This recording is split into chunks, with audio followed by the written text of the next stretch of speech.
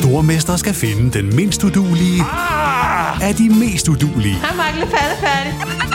Sammen 2 papkasser. Nej, Mark. Må jeg ikke ringe til min mor? Stormester. En chance til. Det er ikke på nogen måde behageligt. Nej. Stream nu på TV2 Play. A lot can happen in the next 3 years. Like a chatbot may be your new best friend.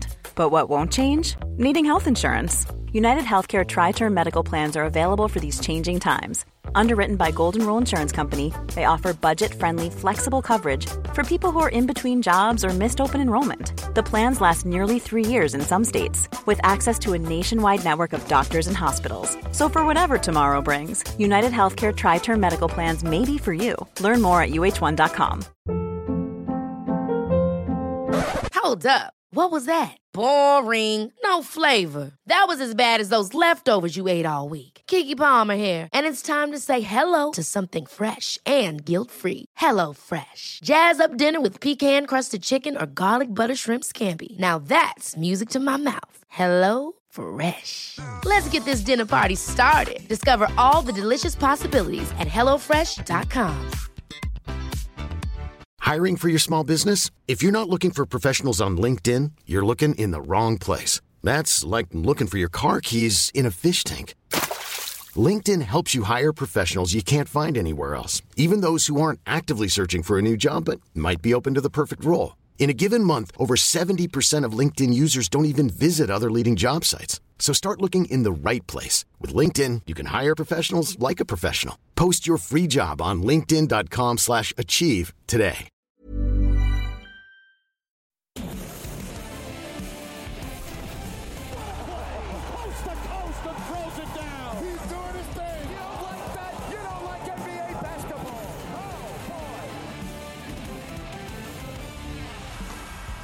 Torsdag den 31. marts 2016. Velkommen indenfor til endnu en omgang NBA-snak her i TV2 Sports NBA-podcast. I dagens podcast følger vi op på de seneste nyheder fra verdens bedste basketballliga, inden vi for alvor skal sætte nærmere på NBA's måske bedste franchise gennem de 2 årtier, nemlig de 5-dobbelte mestre fra San Antonio Spurs. Som sagt, velkommen indenfor. Mit navn er Christoffer Vestrup, og med mig, som altid, er TV2 Sports NBA-ekspert Peter Wang. Velkommen til, Peter.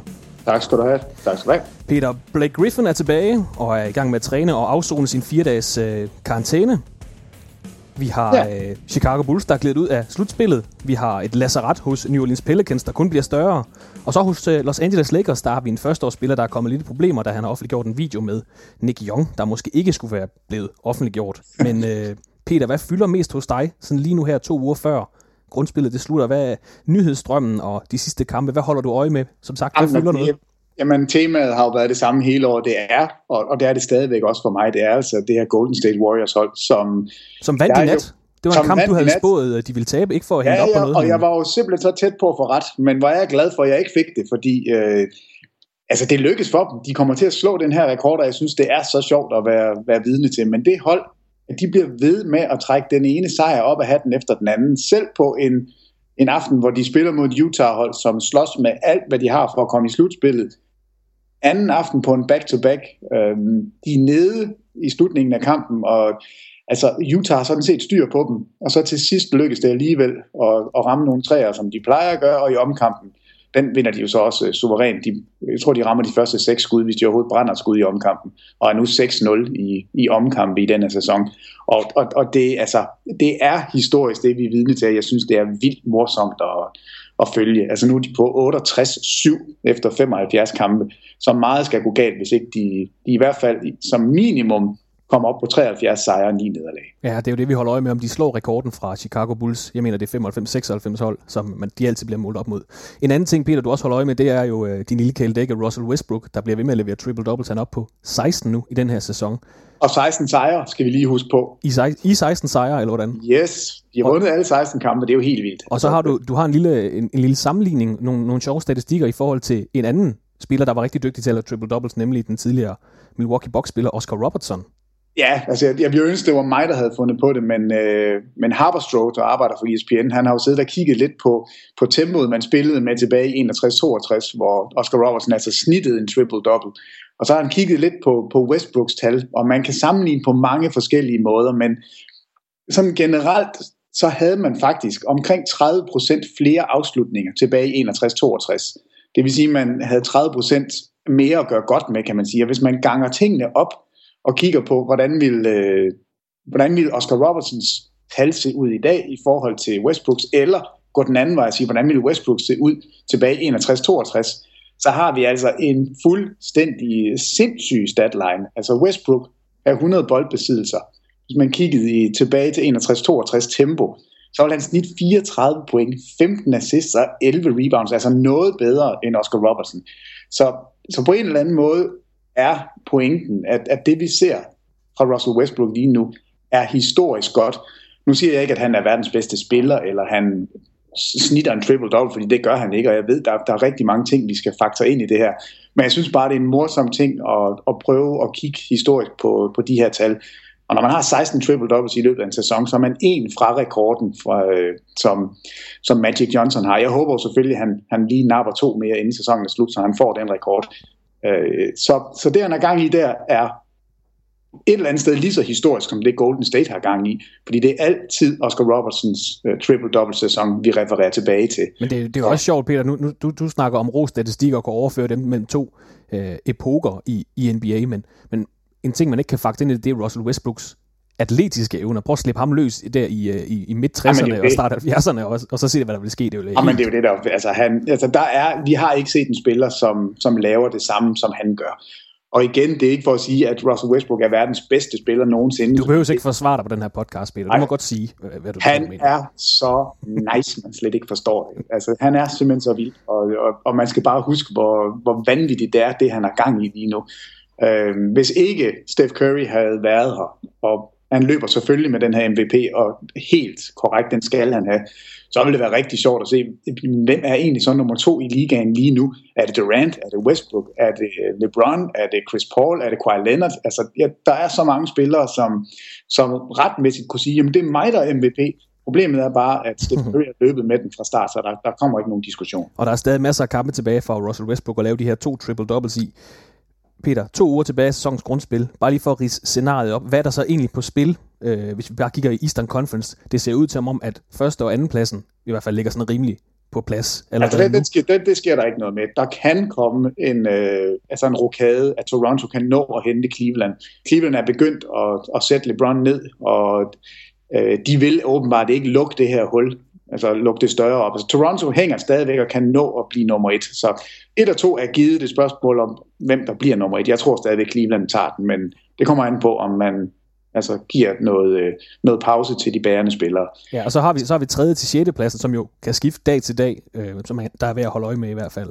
Jamen det er det, der er. Det er super morsomt. 3-6 er super morsomt. De har alle 4 hold, altså Atlanta, Boston Celtics, Miami Heat og Charlotte Hornets, har alle tabt 31 kampe. Så de 4, de skal slås om retten eller muligheden for at møde Cleveland Cavaliers i anden runde. De skal slås om, hvem skal møde hvem på 4 og 5.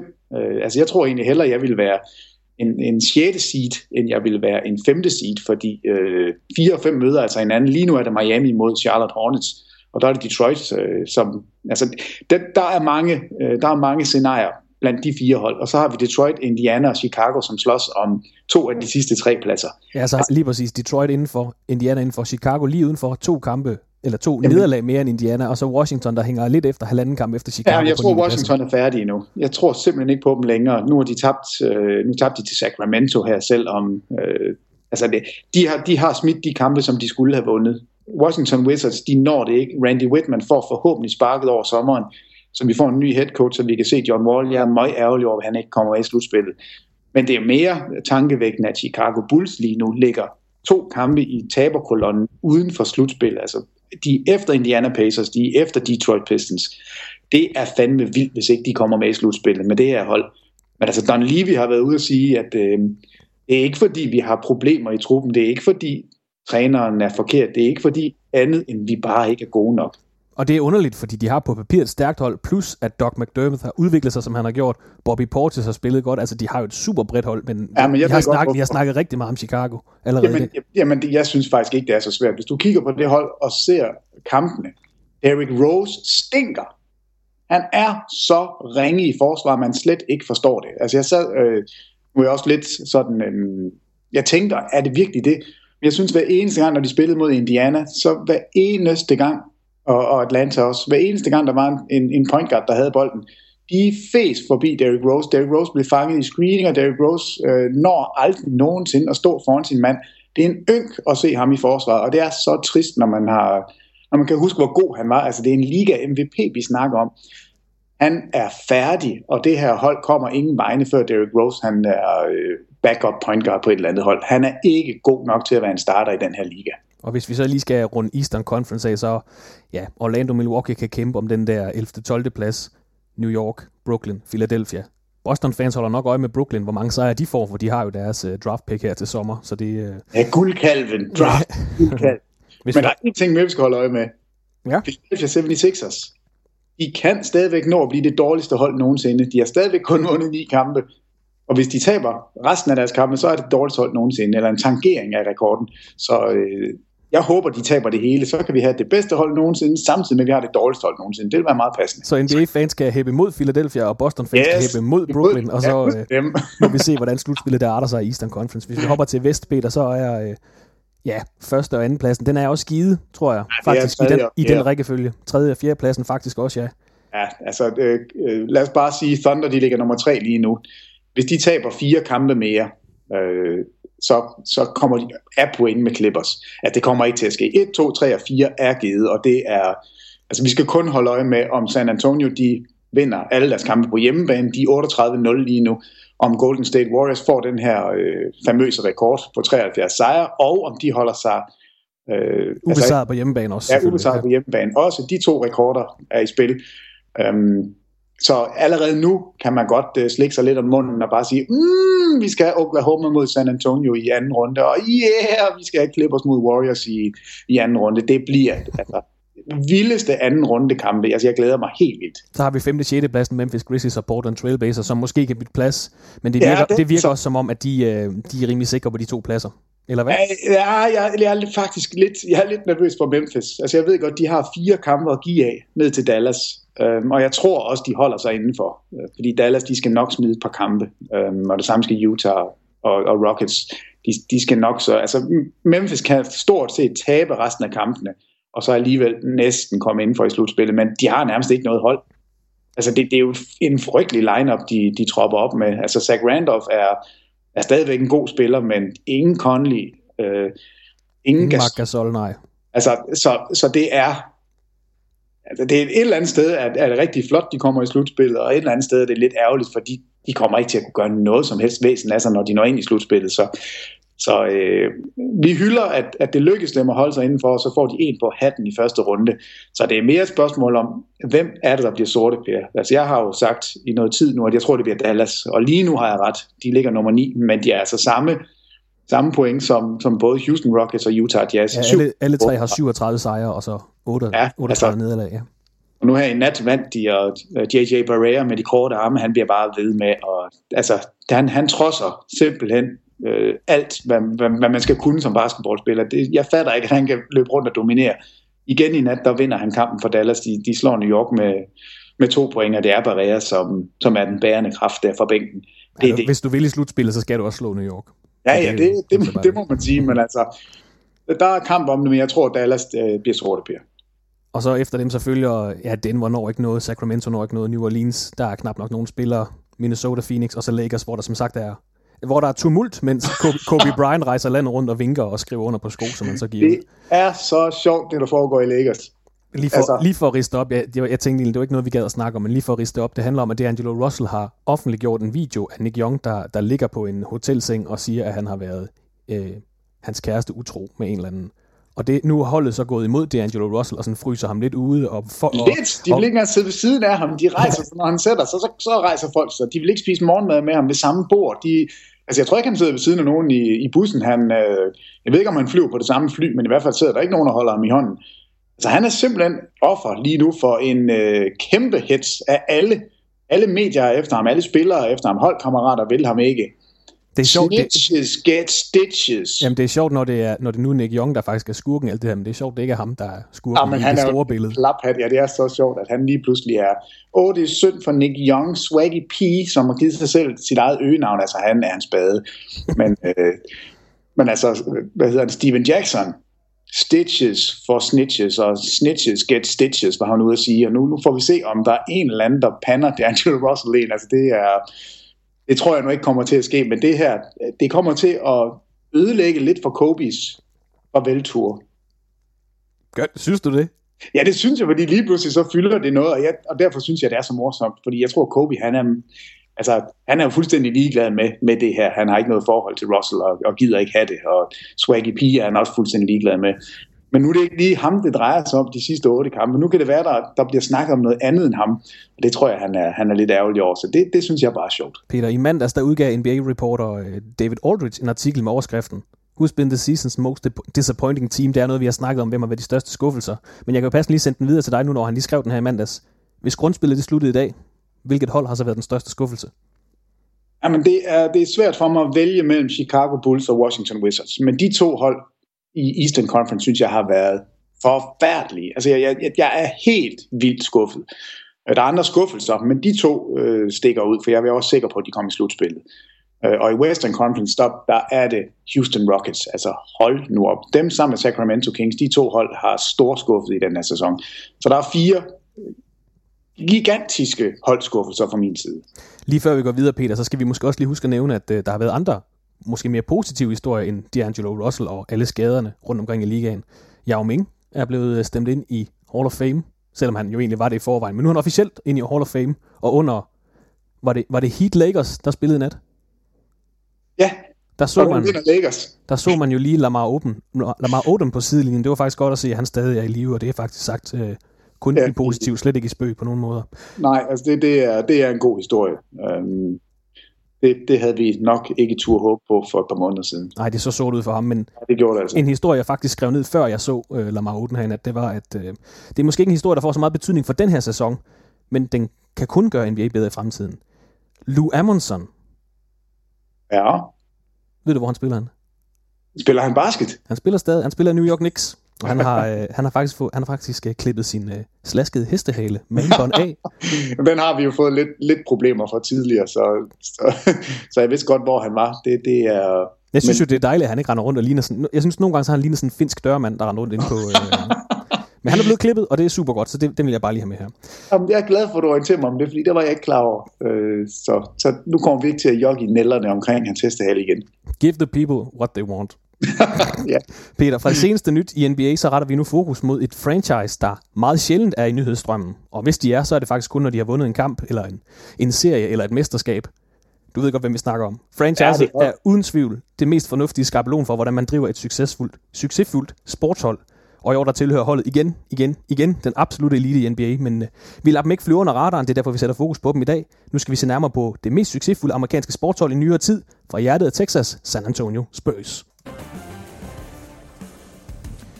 Peter, i det sydlige USA, der finder man landets anden største delstat, næsten 700.000 kvadratkilometer. Der er Texas over 16 gange så stort som Danmark. Og i Texas, der finder vi 3 NBA-hold. Vi har Houston Rockets, Dallas Mavericks, og så har vi San Antonio Spurs, der som navnet antyder holder til i San Antonio. Der faktisk, det kom lidt bag på mig, er USA's 7. største by målt på indbyggertal. Ja, det er vildt. Nu skal vi ikke, det er jo ikke fordi, det skal være en geografiteam det her i den her podcast, Peter, men fra et overblik over staten Texas, som jeg lige gav her, så kan jeg jo spørge dig helt overordnet. Hvordan bygger man et mesterskabshold i NBA? Og nu skal du ikke tænke på San Antonio Spurs som skabelon eller som eksempel her, men sådan bare ABC, hvordan bygger man et mesterskabshold? Jamen altså, det er et mesterskabshold. En fælles ting for alle de hold, der har vundet et mesterskab, det er, at de har minimum 1 superstjerne. Og nu ved jeg godt, at vi en gang imellem kommer til at kalde all-star-spillere for superstjerner, og det bliver sådan lidt stort at være en superstjerne. Men når vi taler om så er det en franchise-spiller. Altså en spiller, du kan bygge et hold op omkring. Og det behøver ikke, undskyld, jeg afbryder, Peter, det behøver ikke nødvendigvis være en, der scorer 32 point per kamp. Nej, det kan sagtens være et forsvarsanker. Det skal være sådan en, der går forrest og sætter barren og skaber en identitet på en eller anden måde. Ja, og så samtidig er så god, at han sørger for, at du vinder de tætte kampe, og at du ved, hvor bolden skal hen i de døende sekunder af en kamp. Altså Michael Jordan er et navn, man kunne bruge. Dirk Nowitzki har været franchise-spillere, der har vundet et mesterskab. Tim Duncan er en af dem. Man skal have den der spiller, LeBron James, man skal have ham for at kunne vinde et mesterskab. Så det er det første, og det er faktisk næsten altid det sværeste, fordi dem er der ikke 30 af. Der er 30 hold, men der er ikke 30 franchise-spillere.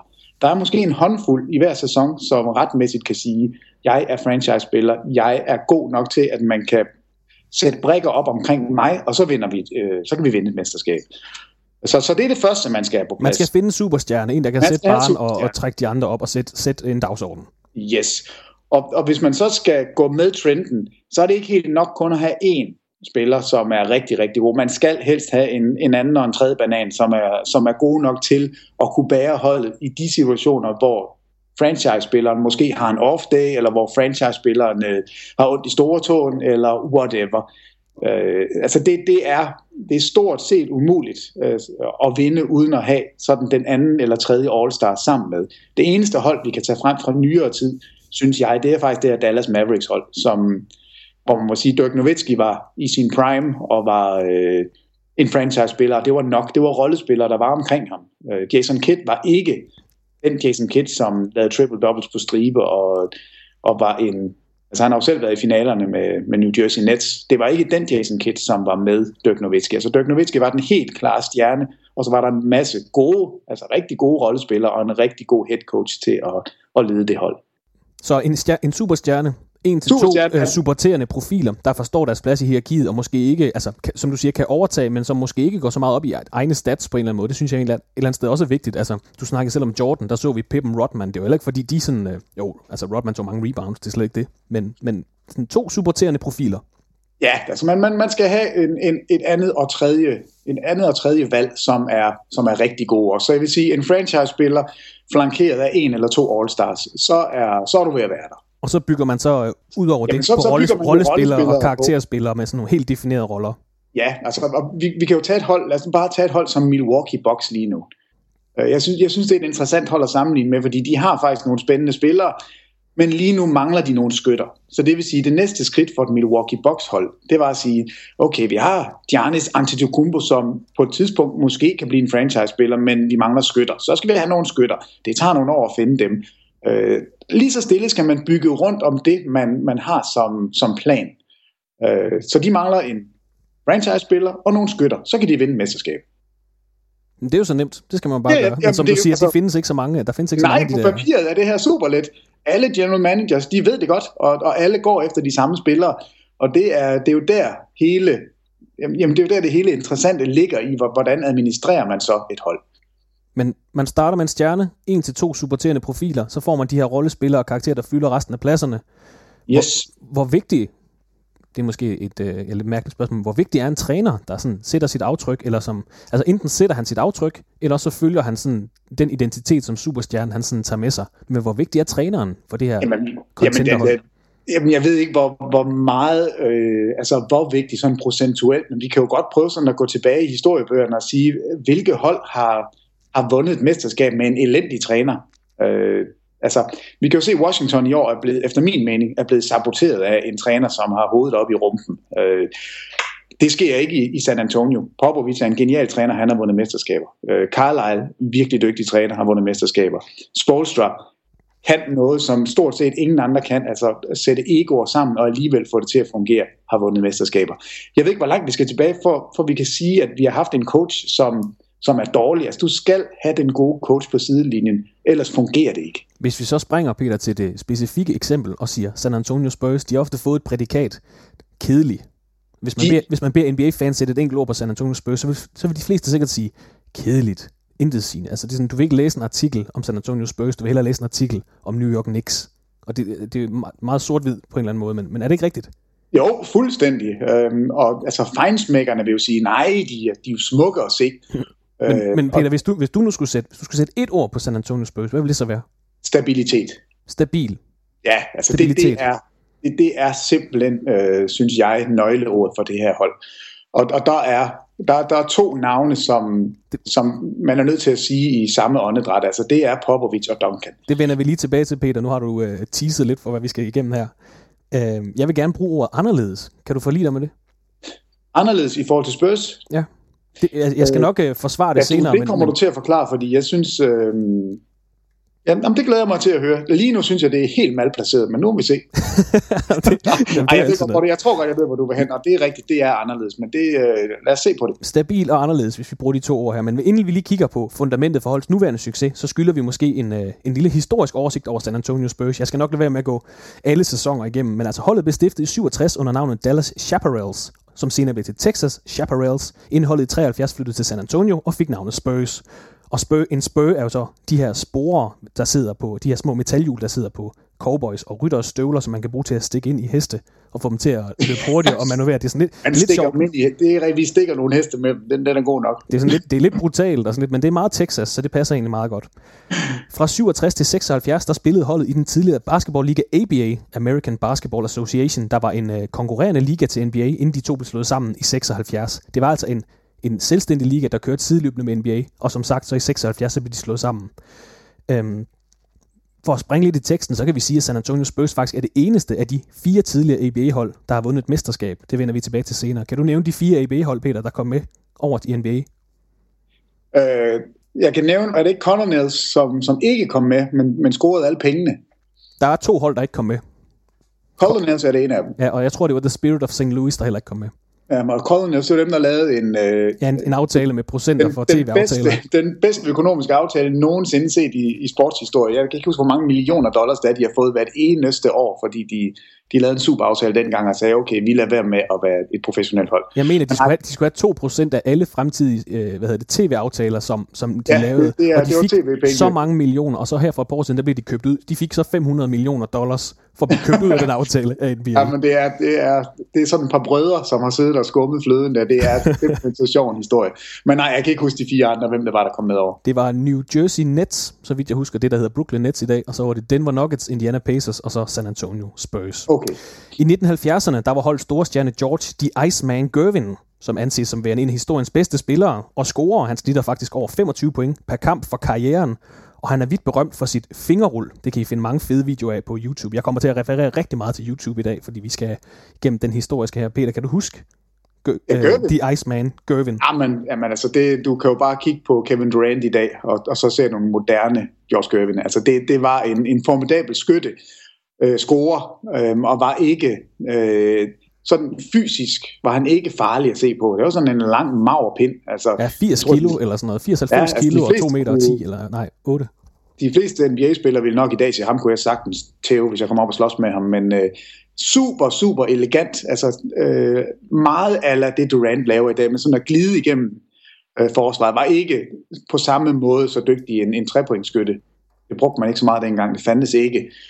Så han afsluttede meget med at glide ind igennem feltet og lave de her legendariske fingerrull. Så jo, ham kan jeg godt huske. Og så er det de bedste øgenavne nogensinde i NBA, The Iceman. Ja, men der er sådan en plakat, hvor han sidder med... Ja, med 2 bolde, en i hver. Ja, altså det er en legende, vi taler om der. På trods af Gervins mange point, så blev det aldrig til den helt store holdmæssige succes. Det blev til et par deltagere i conference-finalerne, men texanerne måtte vente lidt, før de kunne opleve NBA-finalerne. Efter nogle sløje år i midten af 80'erne, begyndte det pludselig at se lyst ud, da man får draftrettighederne til college-fænomenet David Robinson, som man drafter med førstevalget tilbage i 1987.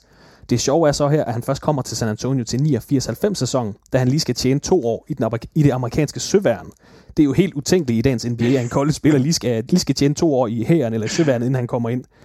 Yeah. David Robinson, Peter, siger det der noget? Er du så færdig? The Admiral, ja. Altså det er jo... Også et godt øgenavn i øvrigt, som han jo fik, fordi han var i søværnet. Ja, men det er jo et rigtig godt eksempel på, for at det er en franchise-spiller, fordi det lykkedes jo aldrig at vinde et mesterskab kun med Robinson. Han skulle have de her ekstra brikker for at kunne komme hele vejen op og få det her forjættede mesterskab. Ja. Han er jo netop sådan et eksempel på en super spiller, altså en Hall of Famer, som angrebsmæssigt kunne det hele, forsvarsmæssigt var en af de bedste overhovedet, men alligevel kunne det ikke lykkes, før Duncan kommer til. Så det... Han er faktisk sådan en... Lige på vippen måske. Ja, jeg synes jo, han er en franchise-spiller, men man må også sige, det lykkedes ikke at vinde, og det er ikke altid, at du vinder, når du har en franchise-spiller. Det er ikke nok, og det synes jeg egentlig, han er et rigtig godt eksempel på. Ja, med det samme han kommer til, så bliver Spurs altså relevante igen. De kommer til slutspillet og spiller sammen med Sean Elliott, Avery Johnson, Dennis Rodman var faktisk også indover. de kommer med i slutspillet igen, men som du siger, Peter, de kunne ikke rigtig tage det sidste skridt. De kunne ikke måle sig med hold som Utah Jazz, der havde Karl Malone, John Stockton. Dean Phoenix Suns, der havde Charles Barkley. Houston Rockets, der havde måske David Robertsons største rival, Hakeem Olajuwon. Peter, der i midt-90'erne, det er jo tydeligt, du holdt med Phoenix Suns og Charles Barkley. Yeah. Var Spurs et hold, man lagde mærke til på grund af ham, eller var det bare sådan et fyldt hold i slutspillet, som der jo altid Nej, det var skam et hold, som man lagde mærke til, fordi David Robinson alene kunne vinde kampe. Lidt ligesom Hakeem gjorde det i Houston. Altså han var en force, angrebsmæssigt, forsvarsmæssigt. Måske den bedst byggede basketballspiller nogensinde. Altså 7'1", altså over de her 2'15", og ikke 1 gram fedt på kroppen, og havde bare sådan nogle kæmpe sådan skulderparti og biceps, og man jo blev helt nervøs af at se på ham. Så var han venstrehåndet, hvilket også, det synes jeg jo bare er sådan lidt ekstra guf. Ja, det kan du godt lide. Er lidt øjeguf, men altså nej, det var altså en meget voldsom krop at skulle op imod, vil jeg sige. Så det var et hold, man regnede med, det var et hold, man var bange for, det var et hold, som var outsider til at kunne vinde det hele, men et hold, man bestemt regnede med. David Robinson, han vandt blandt andet både Rookie of the Year, Defensive Player of the Year og en MVP-titel i det år. Det var ikke det samme sæson selvfølgelig, men i midt-90'erne. Og som du siger... Det siger jo det hele, hvis du er MVP i ligaen, så er du en franchise-spiller. Og der er nogle stykker, som har været det, Karl Malone, Charles Barkley og David Robinson, som ikke vandt et mesterskab, mens de var den bedste spiller på holdet. Det lykkedes slet ikke for Karl Malone eller Barkley, men det lykkedes altså senere for Robinson. Men de to, som du lige nævnte, de spillede i gåseøjne i det mindste i finalerne. Altså, han fik jo ikke, da han var alpha dog på det hold, han fik dem ikke til finalerne. Nej, han kunne ikke nå derop. Det var måske som om, han manglede holdet, han manglede måske det mentale. En af de største højdepunkter for den tid, det er jo faktisk et spil, hvor han bliver... Ja, det er jo lidt en sjov historie. Altså, man husker, at David Robinson, han modtager sit MVP-trofæ før en kamp mod Houston Rockets. Jeg mener, det er i Western Conference Finals, eller i anden runde af slutspillet. Og i den sæson havde de fleste jo peget på Hakeem Olajuwon som liga-MVP. David Robinson, han får det her trofæ før kampen, og så går Olajuwon ind og smider 41 point i hovedet på ham og ydmyger ham med sit Dream Shake. Det er endnu en ting, I kan finde på YouTube. Bare søg Hakeem Olajuwon, David Robinson Dream Shake, så kommer de fede billeder derfra. Og det er ikke for at tage noget væk fra ham, fordi altså, han er kommet i Hall of Fame, han var med på 92 Dream Team-holdet i Barcelona, skal vi også huske på. T-Double All-Star. Han manglede måske bare lige det sidste. Og det kommer jo så. Ja, han får det jo, og så kan man sige, var det hans skyld eller ej? Altså, de har nok ikke vundet uden ham, i hvert fald ikke det første mesterskab, så han er en værdifuld del, men det er lidt sjovt i forhold til snakken om, hvordan skal man bygge et hold. Er det nok at få en superstjerne? Nej, det er det ikke. Du har en franchise-spiller i Robinson, og alligevel er du ikke sikker på at nå bare finalerne. Men det var også et stærkt, nu nævnte vi de her hold, der var Utah, der aldrig har været bedre. Du havde Charles Barkley i Phoenix. Ja, du havde da Jordan går ud af ligaen i 2 år, der bomber Houston Rockets igennem og vinder 2 mesterskaber i træk. Det er også en stærk... De vinder begge år i 7-kampserier mod Phoenix og Barkley. Det er til at tue over. Jeg bliver sådan helt aggressiv hver eneste gang, fordi jeg er så bitter over, at de er en af dem. Mit liv havde været meget nemmere, hvis Barkley havde haft en ring. Hvad jeg ikke har hørt. Ej, mand, det er godt nok mange gange, jeg har fået den sendt min vej, og jeg kan jo ikke sige noget igen. Det er mega irriterende. I 97-98 sæsonen, der bliver David Robinson så skadet før sæsonen. Han vender tilbage i december i den sæson, men brækker foden og er ude i resten af grundspillet. San Antonio Spurs, der ellers var lidt en faktor der i Western Conference, de ender næst sidst i konferencen. Og får så franchises dårligste sæson nogensinde. Nu er vi så nået til det definerende øjeblik, Peter. Du siger, hvor heldig kan man være? Ja, det definerende øjeblik i både franchises, men også i NBA-ligaens historie. Jamen altså, det er jo der, hvor det hele sker. Og det er også her, vi må sige, Greg Popovich træder i karakter. Fordi... Jeg skulle lige til at sige, Peter, inden vi nu afslører, at de fleste ved jo sikkert godt, at vi snakker om Tim Duncan, der bliver draftet, men inden det sker, der sker der noget i organisationen. Vil du ikke fortælle os lidt om Greg Popovich rejse sådan, altså, fordi det er jo ikke sådan, at lige pludselig så står han der og træner, altså han har jo været der i nogle år før det. Hvad er historien omkring Greg Popovich? Jamen, så skal vi gå længere tilbage, fordi Popovich er jo en super interessant skikkelse i NBA. Altså han har en serbisk far og en kroatisk mor. Allerede der, så kan man godt se, der er måske noget intellekt her.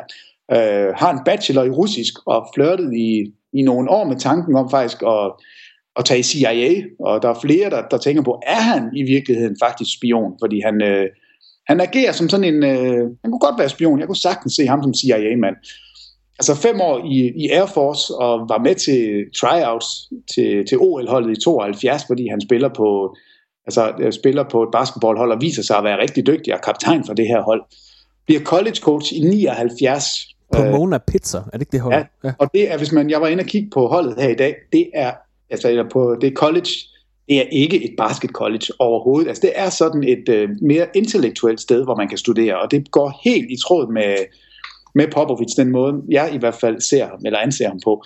Og så laver han noget, som også er ret specielt. Han tager simpelthen et år ud af kalenderen og bliver assisterende træner uden løn under Larry Brown i Kansas. Fordi han møder Larry Brown og bliver helt fascineret af hans måde at tænke bare på. Og det bliver skelsættende for ham det år under Larry Brown, både fordi han lærer Larry Brown at kende, men altså også fordi han tager nogle af sine idéer med tilbage til Pomona Pizza, hvor han faktisk vinder. Nu ved jeg ikke, hvad det er for et mesterskab, de spiller om. Det er ikke en NCAA-titel. Jeg ved ikke engang, hvad division de ligger i. Det er sikkert et eller andet statsmesterskab eller noget men i hvert fald så har han stor succes hos dem. Og da Larry Brown så bliver træner hos San Antonio Spurs, så henter han så Popovich med sig. Og på det hold fra 87-88, der er R.C. Buford og Alvin Gentry, de er altså også med som assisterende trænere. Så når vi kigger tilbage i historien, så er det allerede der, det er nogle ret prominente navne, som figurerer som assistenttrænere hos Spurs. I 1992, der bliver han så fyret sammen med Brown og hele truppen af ejeren i San Antonio Spurs, Red McCombs. Han fyrer simpelthen hele banden, fordi han synes ikke, det er godt nok det her. Heldigvis så kommer der en ny ejergruppe til, anført af Peter Holt, som køber Spurs i 93.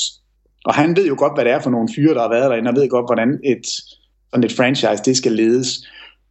Og han kan godt lide Popovich, og får Popovich til, så han kommer ind og bliver vice president of basketball association, eller basketball operations, ja. Ja, præcis.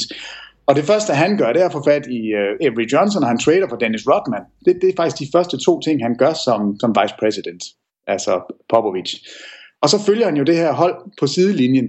Og i 96-97, så er det Bob Hill, der er træner. Og det er det år, du taler om, hvor David Robinson er en af ligaens bedste spillere, og går ud med en rygskade, kommer tilbage og brækker så foden.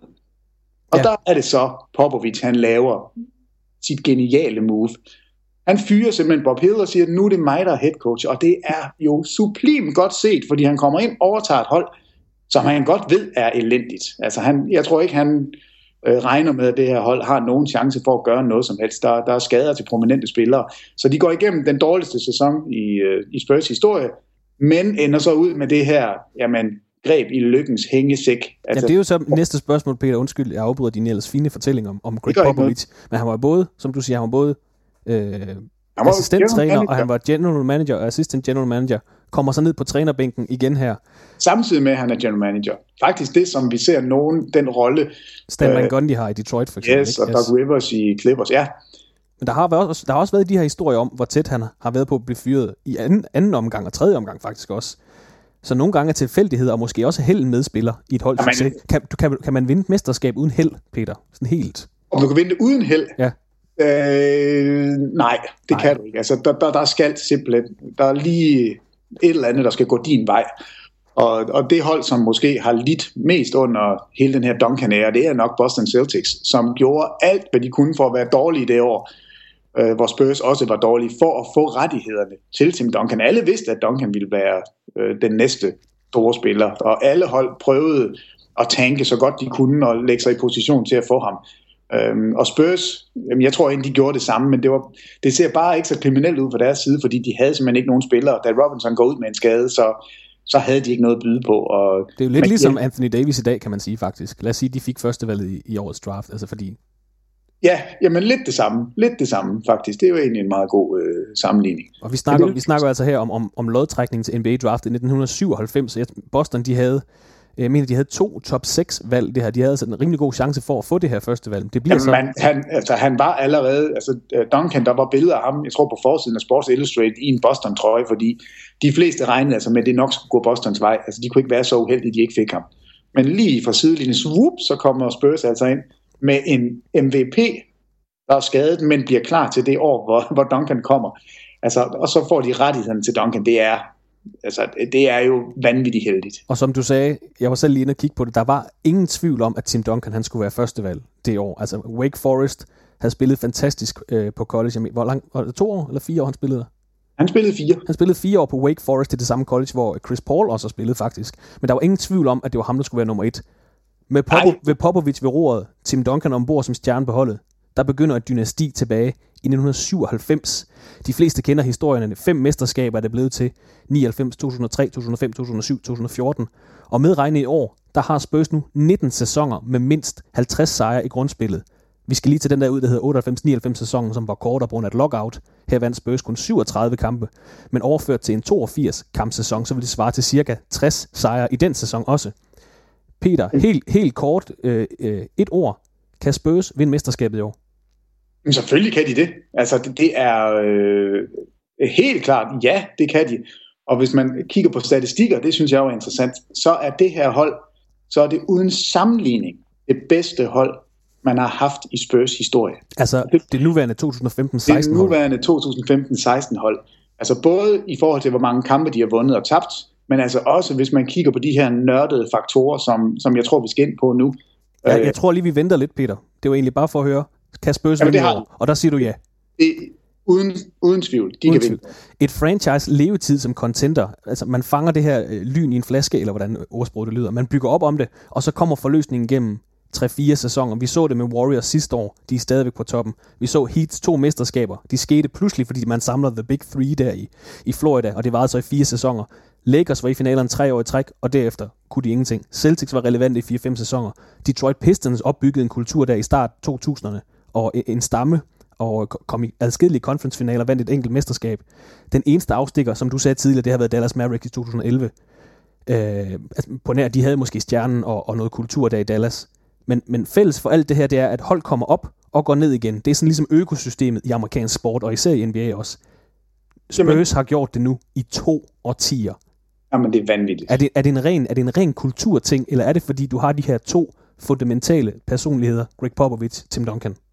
Altså, det er i hvert fald en stor del af det. Fordi Duncan er den personlighed, han er, men også fordi han er den spillertype, han er. Og når jeg siger det, så er det fordi, det er en spiller, som ikke alene binder angrebet sammen, men også binder forsvaret sammen. Så det vil sige, at du i den samme pakke har du altså en grundsten, en hjørnesten for begge ender af banen.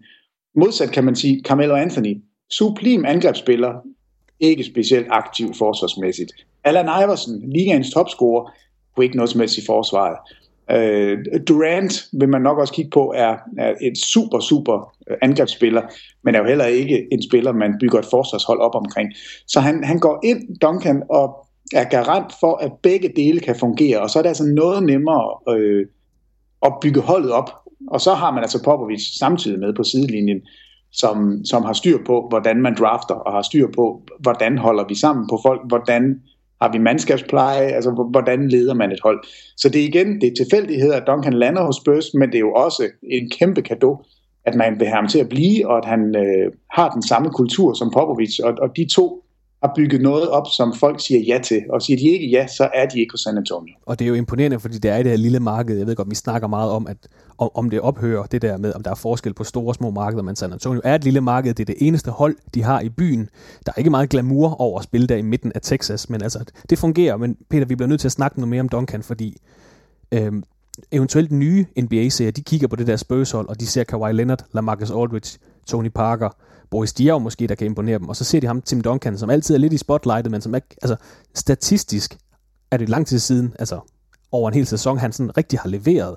Men hvis man går tilbage og kigger der på, ja, nu har jeg taget 2002-2003 sæsonen, der har han et gennemsnit per kamp, der hedder 23,3 point, 12,9 rebounds, 3,9 assists og 2,9 blocks per kamp, 51% for gulvet. Han har ført ligaen i rebounds over en sæson. Han har været i top 5 11 gange i den kategori. Han har været i din liste, som jeg kalder den, PER-listen, har han været i top 5 9 gange over en sæson.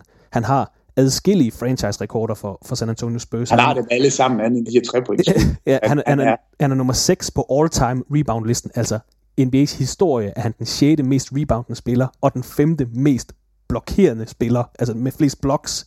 Hvor rangerer han på Jeg ved godt, det er jo dumt at snakke om, før han er stoppet, men... Nej, fordi han stopper lige om lidt, så det er egentlig udmærket. Det er så det næste spørgsmål, men lad os starte med det her. Hvordan rangerer han på en all-time liste? Bill Simmons, der jo skrev sin bog The Big Book of Basketball, eller hvad den hedder, han havde ham som nummer 7, og det er altså før han vinder sit 5. mesterskab i 2014, han havde det. Ja, og nu kan jeg ikke huske, hvem han har i alle sammen i top 5, men han er for mig en top 5, og han er, jeg synes den måde at sige det på, han er i hvert fald helt sikkert den bedste spiller i den her generation. Han er bedre end Kobe, hvis du spørger mig, og han er den bedste power forward, der nogensinde har spillet.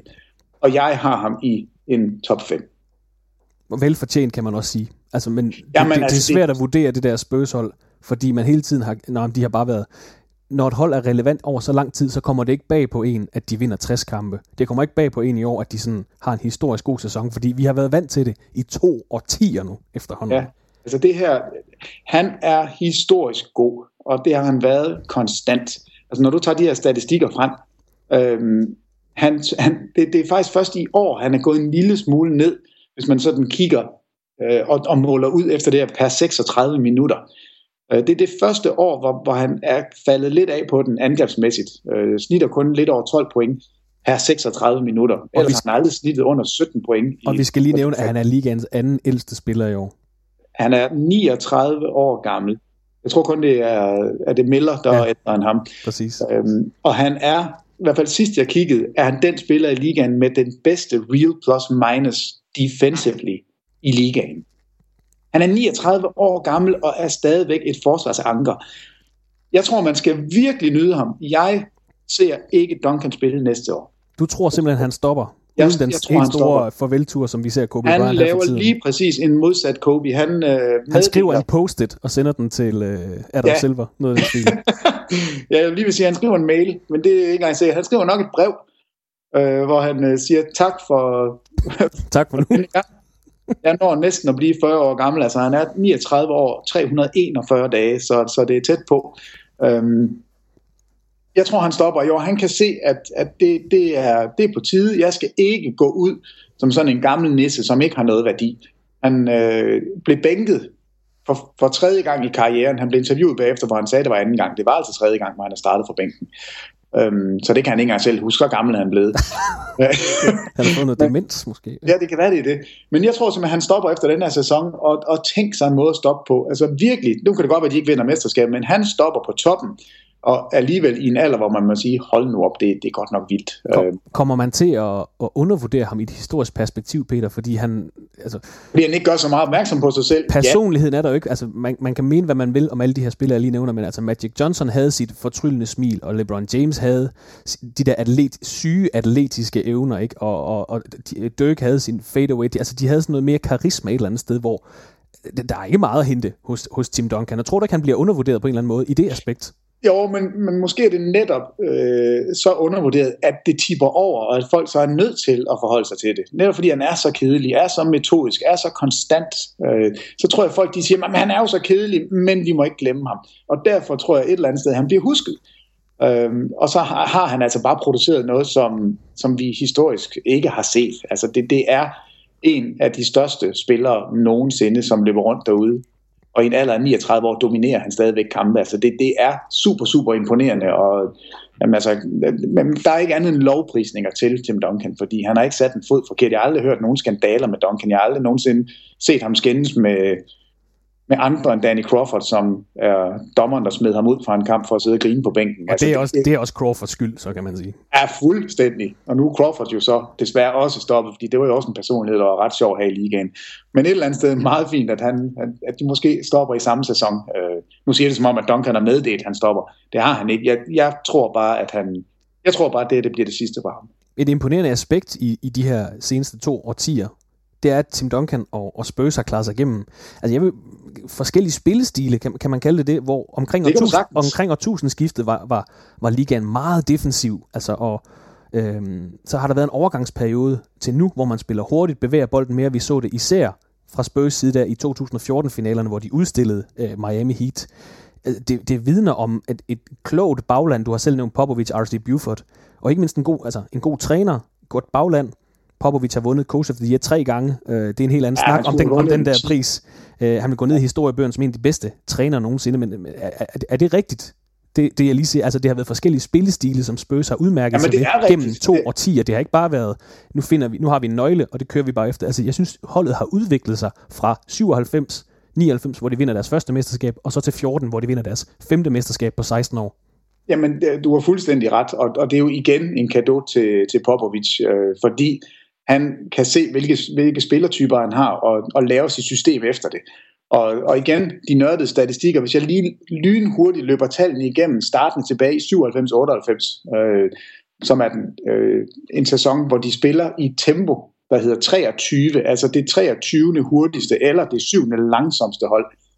Så spiller de i årene efter 23, 19, 24, 23, 19, 20, 19, og hele vejen op til år 2010, der spiller de altså i den langsomste tredjedel af ligaen.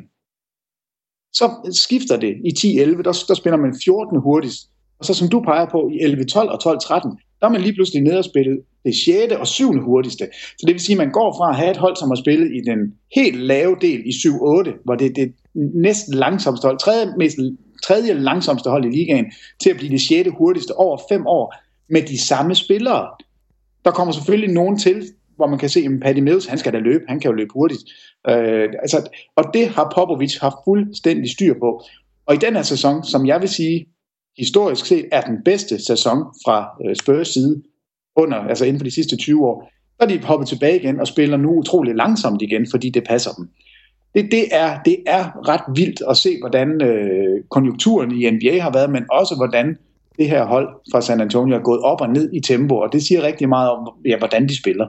Og det er igen sat i det perspektiv, de har været på toppen, de har været slutspilshold i 20 år. Vi snakkede om de andre hold, der er gået op og ned, både Boston og Lakers og Miami har sådan op og ned, og så lige pludselig så fanger de det her lyn, kan contente om et mesterskab, hvor Spurs, de har nærmest skulle contente i 2 årtier. Selvfølgelig nogle sæsoner. De har contentet i 2 årtier. Og det er jo det, der gør det mest imponerende, at de gennem 2 årtier kan holde et højt niveau, samtidig med, at de justerer til ligaen, til dem selv og til modstanderne. Ja, det er helt vildt. Men altså en gennemgående faktor for dem, det er deres forsvar. Altså de har stort set gennem de 20 år, de har spillet, været med i toppen af ligaen i det, man kalder defensiv effektivitet. Altså det hold, som tillader færrest point per boldbesiddelse. Der er de ligger nummer 2-1, 2-1, 2-1, 2-1, 3 hele vejen ned. Der er lige 2 år der i 11 og 12, hvor de spiller hurtigt, hvor forsvaret er knap så godt. Og det er 10 og 11. Men grund til at sige, at de år er det bedste, de har ligaens bedste forsvar. Det har de haft nogle gange før. Men så har de ligaens 4. bedste angreb. Og kombinationen af det, bedste forsvar og 4. bedste angreb, så flot en kombination har de aldrig haft før. Det har altid været sådan, at forsvaret har været rigtig godt, så har angrebet været sådan godt eller middelmådigt. I år er første gang nogensinde, hvor de er top 5 i begge dele samtidig. Ej, det passer ikke. 6-7, hvor de også vinder, der er de 5 og 2. I år der er de altså 4 og 1. Så det tyder godt for det her slutspil. Det tyder godt for Spurs mulighed for at vinde mesterskabet. Peter, lige inden vi går videre med vores snak om Spurs, så synes jeg faktisk lige, vi skal høre fra en af dem, der både har slået San Antonio i kampen om mesterskabet, men også har vundet 2 mesterskaber hos Spurs. I sommer der fik Thomas Bilde en snak med Robert Horry og spurgte til, hvordan det var at komme fra Los Angeles Lakers og ind til et hold, der har sådan en noget mere fast struktur. How was it being a Spur? I mean, we always talk about small market. We talk about Popovich doing a lot of stuff, and I know they've even probably evolved since you left the team. But how was it going to San Antonio? Was it total difference? I mean, is it team oriented?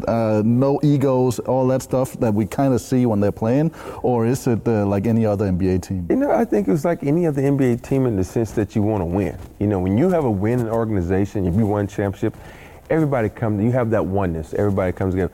The thing I had to learn the most about the Spurs was, I told Michael Finley this when he got there, you have to dumb your game down.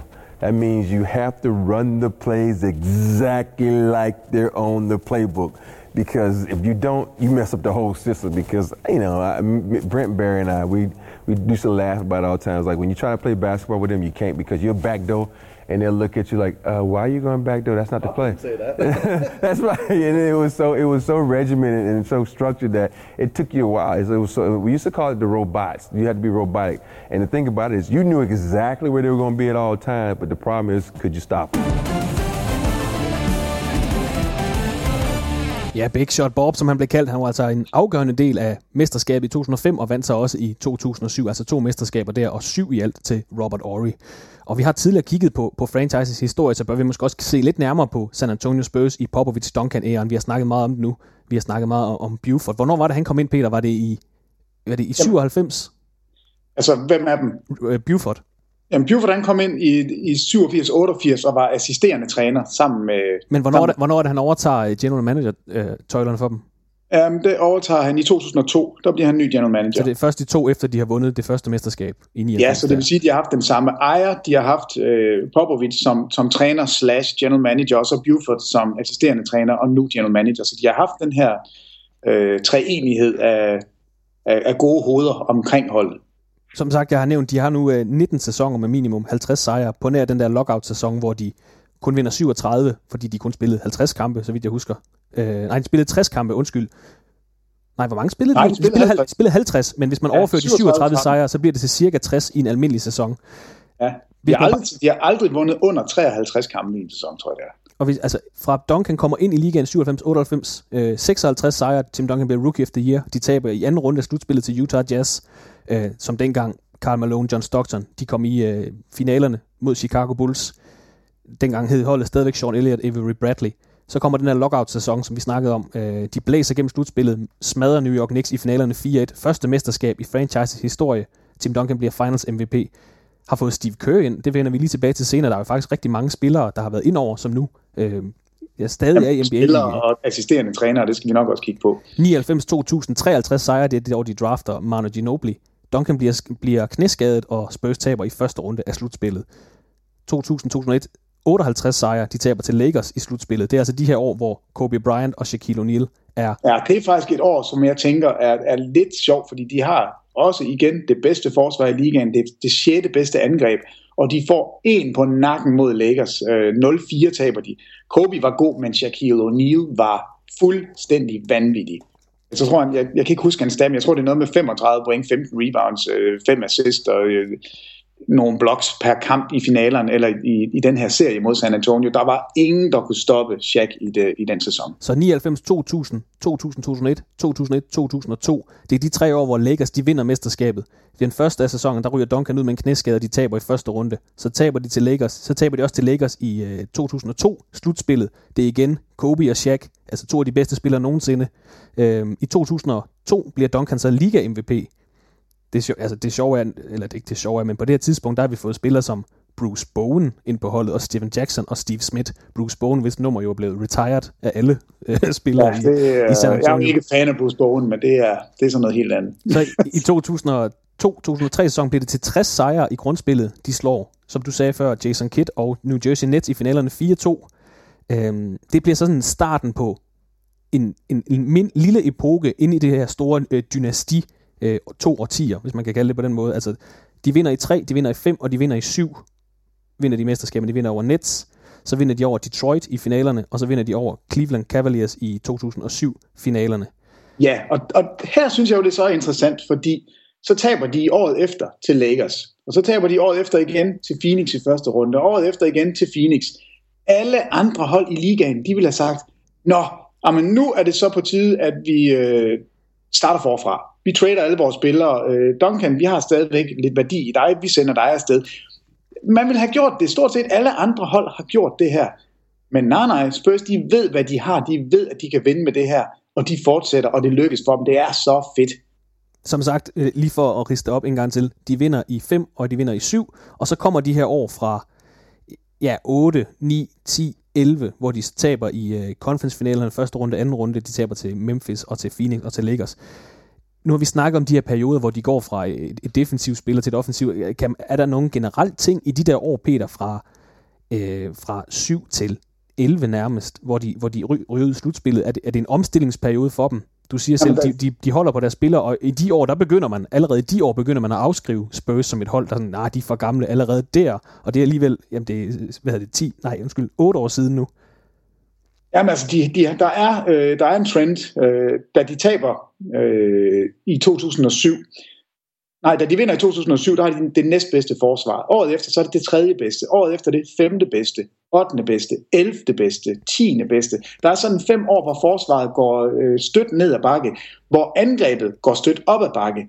Men så tror jeg simpelthen, man efter 11-12 sæsonen, hvor man har ligaens bedste angreb, men kun det 10. bedste forsvar, og man taber til Oklahoma i en 2-4-serie, der tror jeg simpelthen, man sætter sig ned over sommeren og siger, det her, det går ikke. Vi er nødt til at lave det her om. Vi er nødt til at fokusere på forsvaret, fordi det er forsvaret, der vinder mesterskaber.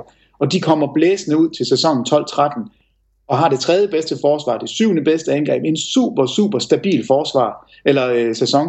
Spiller det hurtigste, de nogensinde har spillet før, i 6. hurtigst i ligaen, og kommer op i den her, efter min mening, bedste finaleserie nogensinde i 12-13 mod Miami Heat, som de taber. De taber for første gang i NBA-finalerne til Miami Heat 4-3. Ja, og de havde jo vundet den serie. Altså alle, som har fulgt med i NBA bare de sidste 3-4-5 år, vil jo kunne huske den her kamp 6, hvor man i Miami er ved at løfte det her famøse bånd, som skal holde tilskuerne ude, og hvor Ray Allen har sin drømmetræer fra hjørnet og sender kampen i omkamp, og Miami vinder så også kamp 7.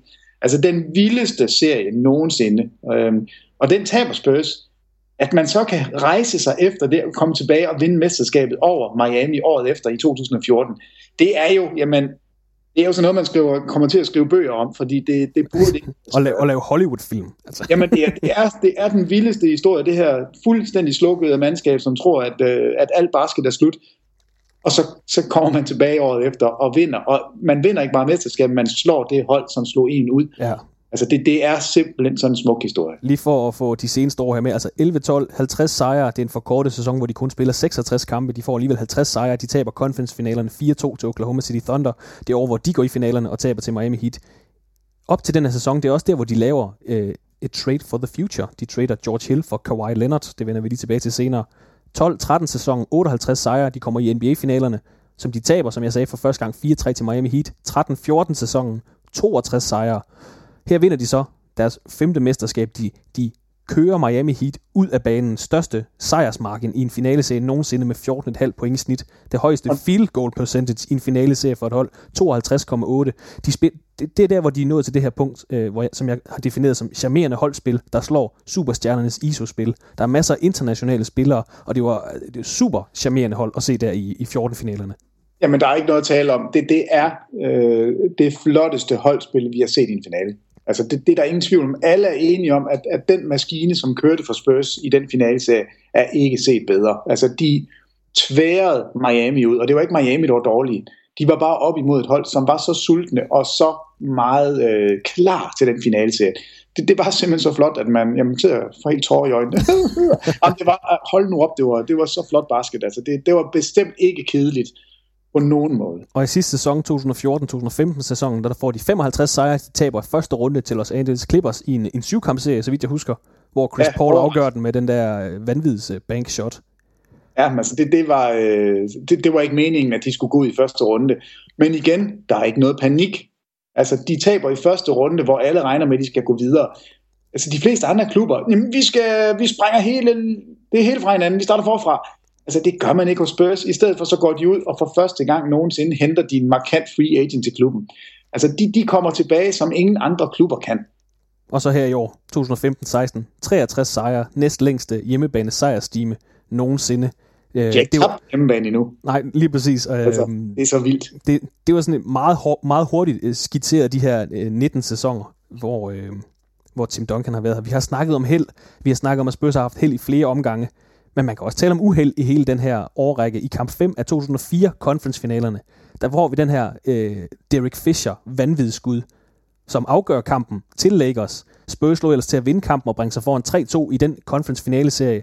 Lakers vinder den kamp, vinder kamp 7, går i finalerne, hvor de så taber til Detroit Pistons. Det er samme hold, som Spurs slår året efter i finalerne. Den kan man snakke om. Man kan også snakke om, som du nævnte, Ray Allens træer fra Miami i 2013.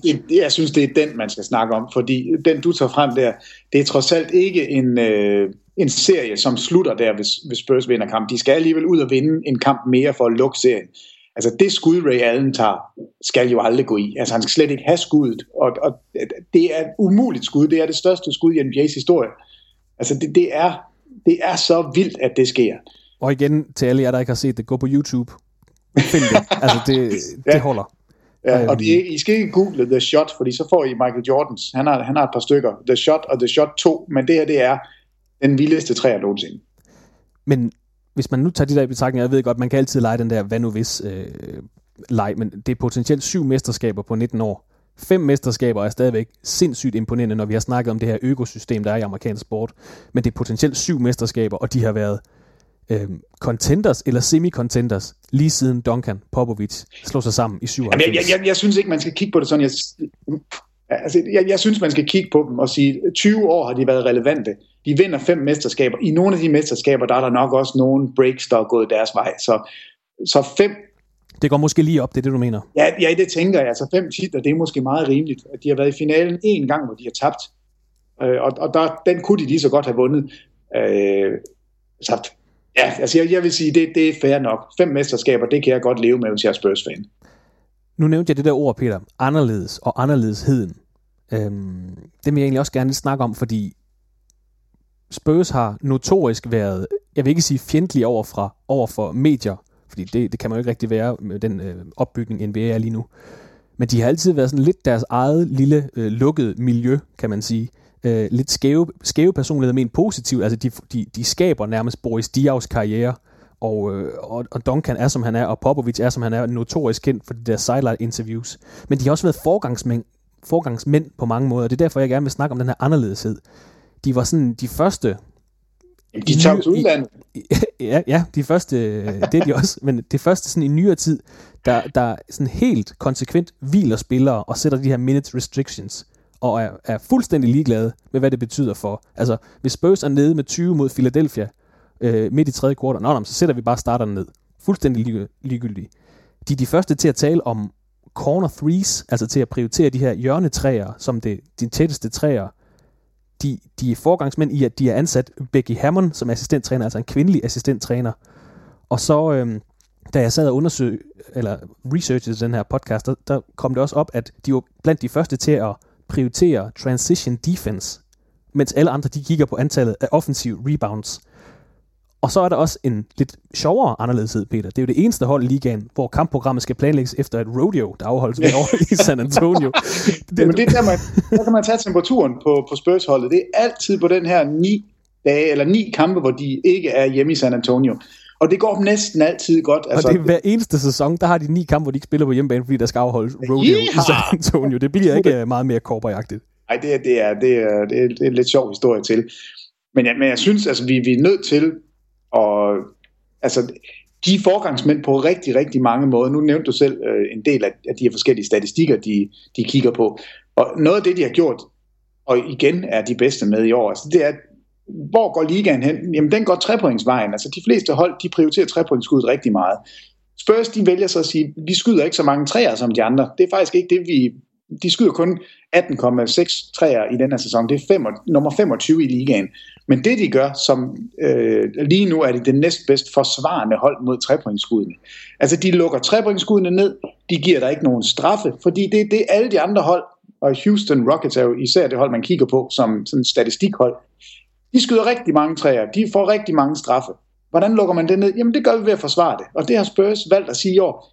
Hvis du spiller mod os, så skal du bare vide, du får ikke nogen træer. Du får ikke lov til at lave straffekast. Hvis du skal vinde over, så er det mellemdistanceskud, du skal score på. Så altså, de er forgangsmænd. De ved, hvad der sker, før de andre opdager det. Og igen i år må man bare sige, at det er et relevant hold, de kan vinde mesterskabet i år, fordi de lukker ned for det, de andre er gode til. Og så er de også, de har en markant bedre mandskabspleje, hvis man kan snakke om det på den måde. Og de har et næse for at vælge de rigtige typer. Vi har snakket om Duncan, The Iceman, The Admiral og alle dem her. Vi er også nødt til at nævne spillere som Tony Parker, Manu Ginobili. og så jeg kom til, da jeg sad og researchede den, der kom jeg til at tænke på, hvad har jeg egentlig set med Spurs, der sådan gjorde indtryk. Jeg kan huske, at de spillede conference-finaler mod Oklahoma City Thunder for nogle år siden. Lige pludselig, ud af ingenting, så Matt Bonner starter i den serie over for Serge Ibaka. Og det siger bare alting om, altså selvfølgelig var der en taktisk idé i, man skulle trække Serge Ibaka ud af feltet, men på alle andre NBA-hold, der ville Bonner slet ikke få spilletid i slutspillet. Nej, altså han er ikke bange for at trække kaniner op af hatten, ham Popovich. Det er han ikke i hvert fald. Og som jeg siger, jeg har skrevet, at de har nærmest skabt Boris Diaws NBA-karriere. Altså han var jo nærmest på vej ud af ligaen, da han spillede der, efter han har spillet i Phoenix. Er kommet ind og var super afgørende for deres mesterskab i 2014. Og jeg vil gerne snakke lidt om Manu Ginobili. Han har startet mange kampe altså på banen, men han bliver mest kendt for den her bænkspiller for Spurs. Han er måske, der må du så rette mig, hvis jeg tager helt fejl, han er måske en af de mest kreative angrebsspillere, holdet nogensinde har haft. Men han er også kommet ind og har fået sådan en, som jeg sagde, han har startet nogle sæsoner, så er han kommet fra bænken, men han har fået sådan en fast defineret rolle, han har accepteret, og nu er han måske historiens bedste sjette mand. Jamen, han er historiens bedste sjette mand eller ej, det er sådan set ligegyldigt, fordi han spiller i de sæsoner, hvor han spiller meget. Nu er han ved at være ældre, så nu spiller han knap så mange minutter. Men der spiller han lige så mange minutter som starterne, så vi godt kalder ham den bedste bænkspiller nogensinde. Men jeg synes, det er helt rigtigt at sige en af de mest kreative angrebsspillere. Og det, der er hele, eller der, hvor han bliver sat fri, altså det er Popovich, der gør det. Nu hørte vi det der interview med Robert Horry lige før, som siger, at der er et system, og du skal gøre sådan og sådan, ellers så er det forkert i San Antonio.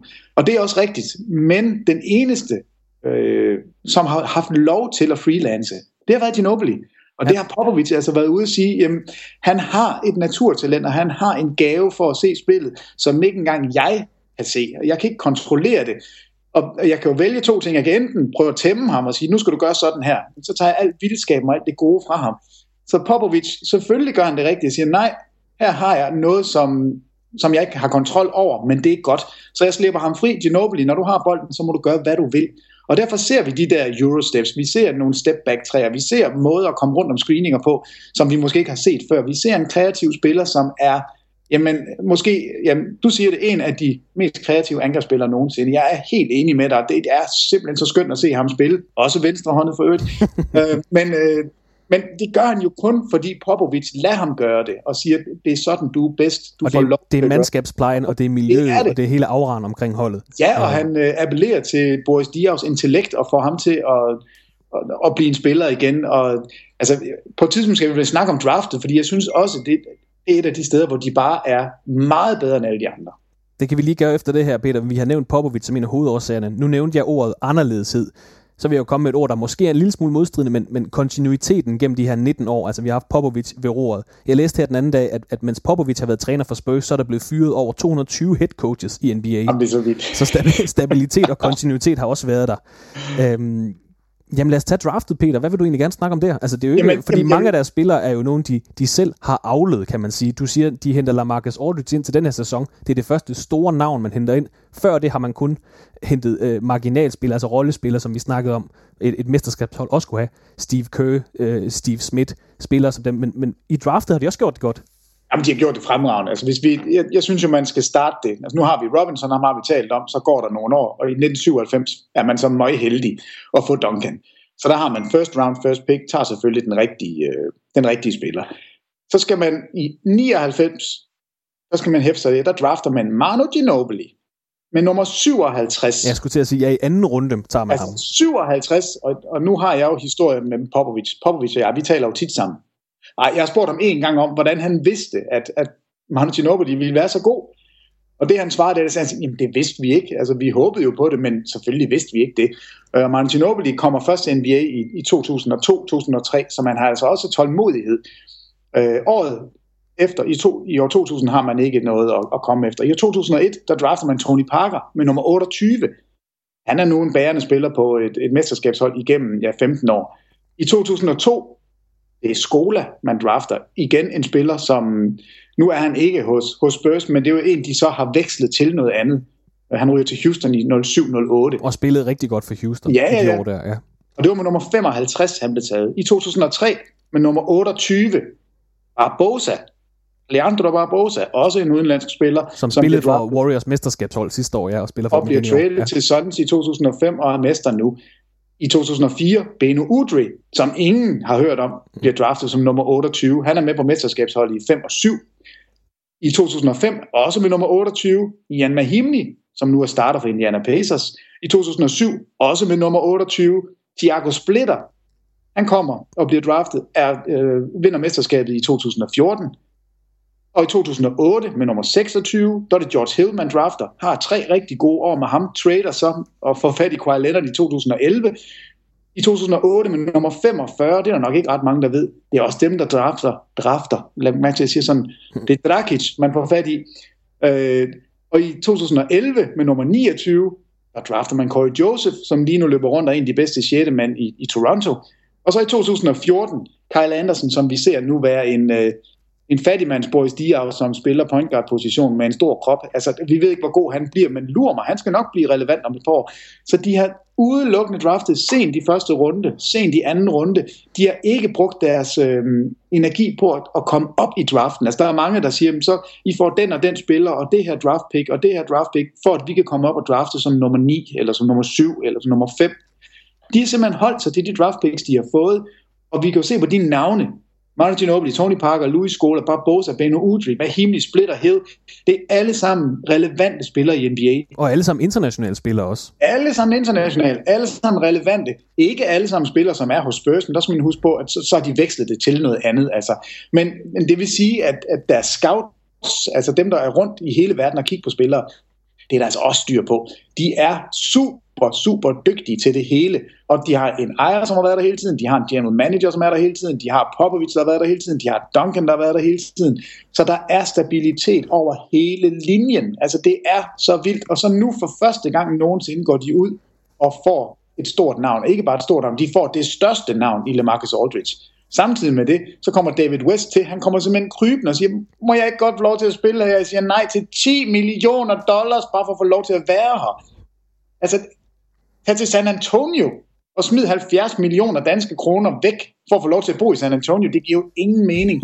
Det er jo kun fordi, at der er noget der, som du bare ikke finder andre steder. Der er en stabilitet der, som du ikke finder nogen steder i NBA og nogen steder i amerikansk sport. Og kulturen hos Spurs har også bredt sig som ringe i vandet rundt omkring i ligaen. Den tidligere assistent, mangeårig assistent, jeg mener det var 16 år, han var der Mike Budenholzer, så nu er cheftræner hos Atlanta Hawks. Vi skal huske på, han var All-Star-træner sidste år, da de vandt 60 kampe i sæsonen. Oklahoma City Thunders general manager Sam Presti har været inde omkring Spurs-kontoret. Golden State Warriors cheftræner Steve Kerr har i 2 omgange været spiller hos Spurs. Brett Brown hos Philadelphia 76ers, der er tidligere NBA-træner PJ Carlesimo, Shaq Vaughn, Avery Johnson, Vinny Del Negro, Mike Brown. Når man John kigger, Marks. John, ja, vi kan blive ved. Vi kan næsten blive ved hele dagen. Det eneste navn, vi er nødt til at nævne, men som ikke er så godt, det er Shaq Vaughn. Han har altså også været assistenttræner i sæsonen 10-11, og var nede og være head coach i Orlando. Det gik helt på mig til. Så han får ikke så meget ros, men... okay, Shaq Vaughn har ikke været hos San Antonio. Det siger vi bare. Nej, han fandtes ikke alligevel. Men det er meget, vi snakker om det her med kultur og hvor man kommer fra. Det er meget de samme steder, som træner kommer fra i NBA. Det er San Antonio, det er Miami, det er Boston, det er Dallas især også. Der er rigtig mange, der har været assistenter eller træner hos Dallas. Og det vidner jo bare om, at når man kommer fra noget godt, så kan man også bringe det videre. Peter? Og de andre klubber ser jo det her, og alle prøver at kopiere det, der sker i San Antonio. Peter, vi har snakket geografi og historie og Duncan-æraen, kultur, eftermæle, draft. Vi skal huske at nævne, at det er det mest vindende sportshold i amerikansk historie de sidste 20 år. Duncan, Parker, Ginobili er det mest vindende trekløver i playoff-kampe nogensinde, og Duncan er den eneste spiller, der har været starter på et mesterskabshold i 3 forskellige årtier. Fremtiden den ser også lys ud. Kawhi Leonard, LaMarcus Aldridge, Tony Parker og Danny Green er på kontrakt til og med sæsonen 17-18, altså et par sæsoner nu. Er der mere, vi kan sige og skal sige om San Antonio Spurs i vores podcast? Vi har rundet næsten 80 minutter. Nej, altså jeg tror som sagt, at Duncan han smutter efter den her sæson, og jeg synes, det er det rigtige at gøre, fordi det er den smukkeste måde at gå ud. Jeg er noget spændt på, hvad Popovich gør, fordi udover at have været den bedste træner for det her hold, så har han jo også været omkring OL-holdet, eller det amerikanske landshold, de spiller også verdensmesterskab, skal man lige huske på. Det skal vi også lige sige, han er altså med til at tabe OL-guldet tilbage i 2004. Der får de kun bronze, der er han med som assistenttræner, men han skal jo være head coach nu, efter OL. Altså for OL-holdet, for landsholdet. For landsholdet, og der er jeg godt nok spændt på, om han stadigvæk figurerer som head coach for Spurs. Der kan han ikke drafte internationale spillere ind. Hvad fanden gør han så? Jamen, tror du, han skal nok vinde med OL-hold. Det er slet ikke noget problem. Men tror du, han tager Duncan i hånden her over sommeren og siger, det er slut. Vi startede sammen. Vi slutter sammen. Men det har vi bare tænkt over så mange sæsoner før. Men det er rigtigt, det ligger mere til det i år. Det ligger lige til højre benet, og han er 67 år gammel. Han overtager OL-holdet og kan gå ind fuldt ind i det. Kan han overhovedet være træner for et NBA-hold, samtidig med, at han skal stå for OL-holdet? Jeg er meget spændt på, om der kommer til at ske noget der. Altså, jeg er sikker på, Ettore Messina, som er assisterende træner, og Hammond, som er en assisterende træner, altså man skal nok finde en god head coach til det her Spurs-hold. Det falder ikke fra hinanden. Men tænk sig engang, hvis de to stopper samtidig. Det vil da være et smukt farvel til en æra. Især efter sådan en halv sæson, hvor Kobe Bryant bare har stjålet alle overskrifter, så vil de vil bare efterlade en besked, hvor der står tak for nu, og så, tak. Så kunne de... Nej. Peter, har jeg overbevist dig om det der ord anderledeshed omkring Spurs? Overhovedet ikke. Altså, er det fordi, de er konstante og ikke i tumult, ligesom alle de andre hold? Er det det, der er? Jeg synes bare, de gør tingene anderledes, og så drafter de kun i anden runde. Der er slut første og anden runde. Stabilitet og anderledeshed er 2 ord, der i hvert fald definerer San Antonio Spurs. Dermed, der nåede vi igennem dagens podcast. Jeg skal huske at minde dig om, eller dig om, der lytter med, at slutspillet den danske basketliga er i fuld sving. Vi er nået til sæsonens semifinaler, hvor Bakken Bears møder Team Fogh Næstved. Og i den anden semifinal ser til, at de forsvarende mestre for Horsens IC mod Hørsholm 79ers. TV2 Sport følger det danske slutspil tæt. Hver torsdag og mandag kl. 18.00 er vi klar med alt det bedste for dansk basketball. På søndag er Thomas Bilde og Peter Wang, som altid er finde i TV2's NBA-studie. Denne søndag med en ret speciel dobbelthætter. Aftenen starter kl. 19.00 med opgør mellem Brooklyn Nets og New Orleans Pelicans. Jeg kan ikke høre det. Jeg skal i hvert fald se den, fordi jeg håber, som Boston-fan, at Brooklyn taber alting. Og så en af de eneste raske spillere for Pelicans. Du ved godt, hvem det er, Peter. Er det Omar? Det er Perk Nowitzki. Nå, Perk Nowitzki skal vi også have. Larry Perk. De har 8 spillere ude lige nu. Den oprindelige swaggy pige, Kendrick Perkins.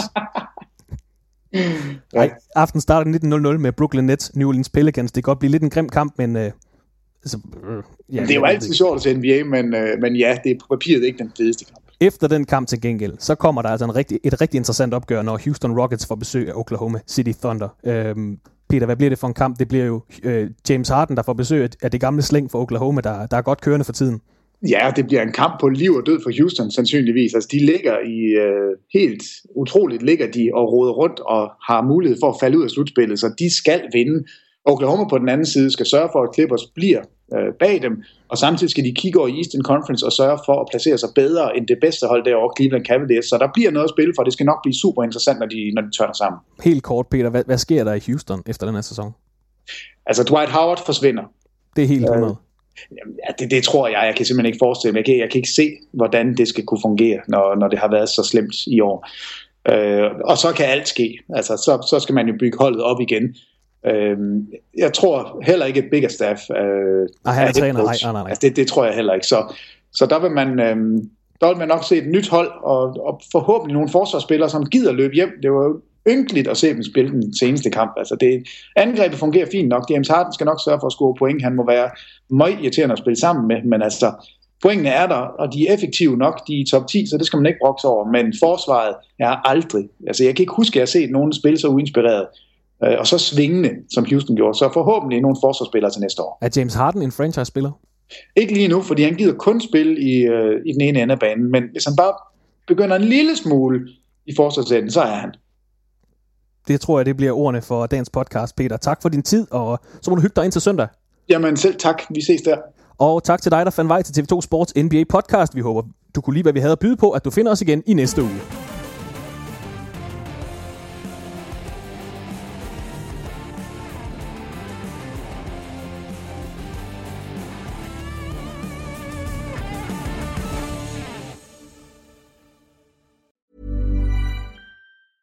Ever catch yourself eating the same flavorless dinner 3 days in a row? Dreaming of something better? Well, HelloFresh is your guilt-free dream come true, baby. It's me, Keke Palmer. Let's wake up those taste buds with hot, juicy pecan-crusted chicken or garlic butter shrimp scampi. Hello Fresh. Stop dreaming of all the delicious possibilities and dig in at HelloFresh.com. Let's get this dinner party started. when it comes to your finances, you think you've done it all. You've saved, you've researched, and you've invested all that you can. Now it's time to take those investments to the next level by using the brand behind every great investor, Yahoo Finance. As America's #1 finance destination, Yahoo Finance has everything you need, whether you're a seasoned trader or just dipping your toes into the market. Join the millions of investors who trust Yahoo Finance to guide them on their financial journey. For comprehensive financial news and analysis, visit yahoofinance.com, the #1 financial destination, yahoofinance.com.